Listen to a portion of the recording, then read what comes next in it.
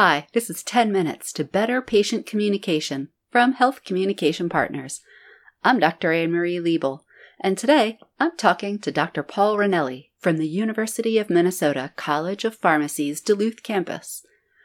Dr. Ranelli tells us how he and his students deal with a problem that pharmacists often face during their brief patient encounters, and how education is at its most powerful when it's both ways. Welcome to 10 Minutes to Better Patient Communication with Dr. Anne-Marie Liebel. Providing you with tips and strategies you can use to improve your patient engagement. If you haven't already, check out my audiobook bundle, Addressing Implicit Bias. It's a research-based approach with practical advice I made for you. And right now, it's only $19. Available for immediate download on healthcommunicationpartners.com. You'll be supporting this podcast series and your own professional growth. Welcome to the show. Today I'm talking via Skype with Dr. Paul Ranelli.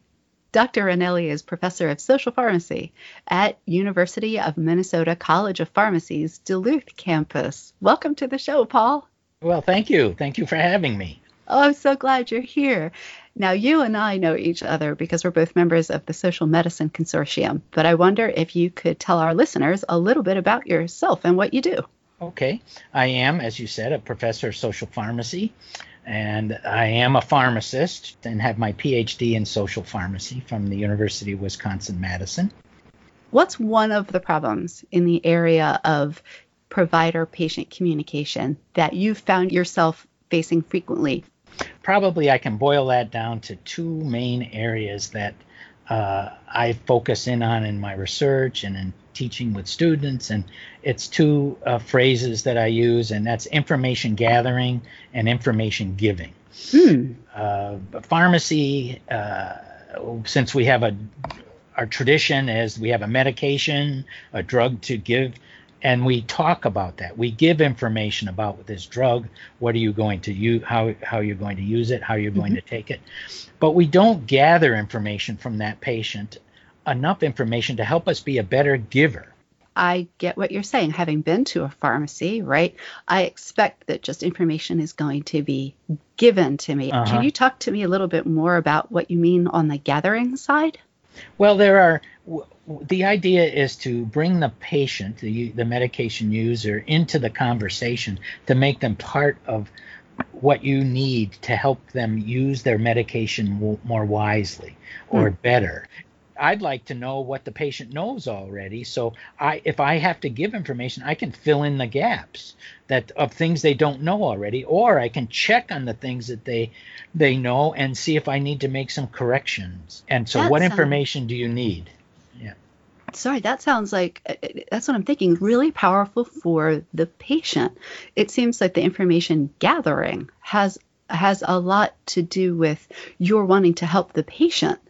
And that's a very powerful stance to take.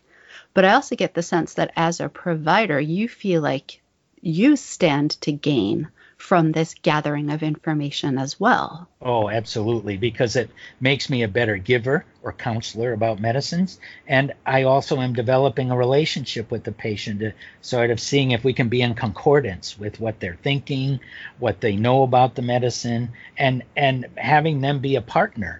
And seeing if we can be in concordance rather than just like you would say, an empty slate or an empty bucket of information. And I sometimes call it it's better to be balanced in gathering and giving than to be just a jukebox. As if you put money in the jukebox, it used to be a quarter, maybe it costs more than that today, but. And then you just spit out the drug information when your selection comes on. Now, in defense of us as educators, many of our students, that's what we're training them to do because they are drug experts in the healthcare field, and we don't spend enough time in our educational process, I think, in the gathering part. And that's what I was going to ask you. So how do you help your students deal with? It sounds like there would be a lot of obstacles. You're talking about kind of the institutional pressure or the history of the field as a pressure toward the giving of information. Have you noticed other obstacles to focusing on the gathering? Well, yes. Sometimes it's the response I get when I bring this concept up is, well, we don't have enough time to do that. Mm-hmm. And I can say that's probably true in some cases. However, what I give examples of what you can do in a very short period of time to make that connection with the patient and gather some information. What have you and the physician talked about this medication beforehand? Because most of the time in a community setting, which maybe your experience has been mostly in an ambulatory setting, the pharmacist doesn't have the same information available to them of what happened to the patient before they come into the pharmacy. So the records are not they're getting better, but there's not that record sharing before they come to your pharmacy. In gathering information, that actually helps you feel more comfortable and confident. I mean, simply put, many medicines have lots of different uses. That makes a lot of sense. That's what I'm thinking about, the information that you have. I mean, it took you, 3 or 4 seconds to ask the question, what did you and the physician talk about earlier, or have you used this before? It takes seconds to ask that. And the differences in the answers you could get could mean very different things for the information that you're going to then give the patient. Oh, absolutely. Yes, there are times when the time is very brief. And patients and humans, we all have things to do. We have a car to catch, a child who's not very happy because they're ill, and it doesn't make the best environment for communication. So you have 30 seconds. So you gather 2 pieces of information and you give out the most important pieces of information that mother, father, or adult user needs to know about the medicine at that particular point in time.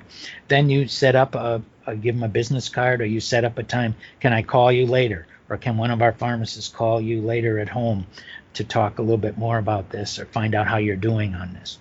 It's very simple. That can be done in a minute, 30 seconds. You were talking about being conscious of that person's situation, the crying child, the having to rush to get a bus, keeping that in mind and being strategic about the important things they need to know before they leave. I like what you said about giving them a card for a time when it's better for them to talk, so you can go over some of the other information. Yeah, that has worked in my practice. I'm not a practitioner much anymore. I'm an educator now, been at it for a number of years. But in my practice, when I was practicing, those kind of little tips have helped me as a practitioner. And they're also bringing in the idea that you're just not a giving machine or information giving machine. You're actually trying to make a relationship with the patient. Thank you so much for that. Oh, you're welcome. You're welcome. Appreciate your being on the show today. Well, thank you very much for having me. Thanks, everybody. This has been 10 Minutes to Better Patient Communication. I'm Dr. Anne-Marie Liebel with today's guest, Dr. Paul Ranelli. Thank you again, Paul. Thank you, everyone, for listening.